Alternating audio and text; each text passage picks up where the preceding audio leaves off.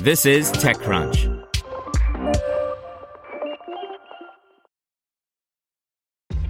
This episode is brought to you by ShipStation. You know, some things take a lot of work, like sending little robots to far-off distant planets. And just as that's challenging, so too is running a successful e-commerce business, especially when there's so much to do. So I want to introduce you all to ShipStation. Now, I love using ShipStation because of its easy-to-use dashboard, which makes managing orders and printing labels a breeze and super smooth. Oh, and the customer service is just out of this world. It's exactly what you need to help grow your business. Sign up for your free 60-day trial at shipstation.com/technews. That's shipstation.com/technews.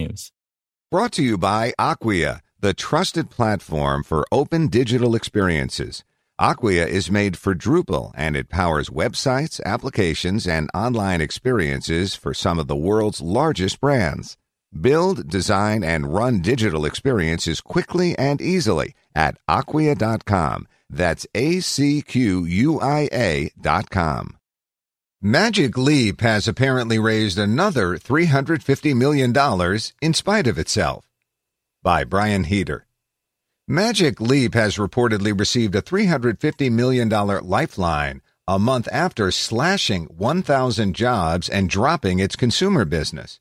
Noted by Business Insider and confirmed by The Information, CEO Rony Abovitz sent a note to staff announcing the funding courtesy of unnamed current and new investors. The who, and more importantly, why, isn't clear.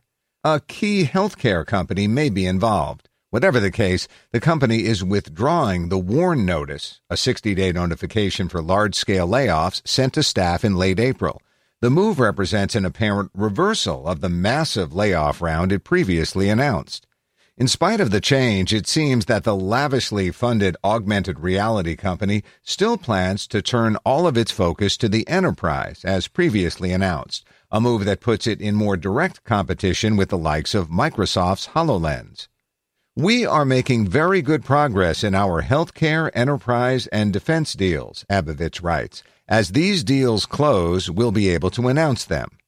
Magic Leap cited COVID-19 as a key reason for April's news, but the company wasn't exactly the picture of consumer hardware success prior to the shutdown. In spite of raising an eye-popping $2.6 billion across 9 rounds, the company's early days were defined far more by hype than public progress.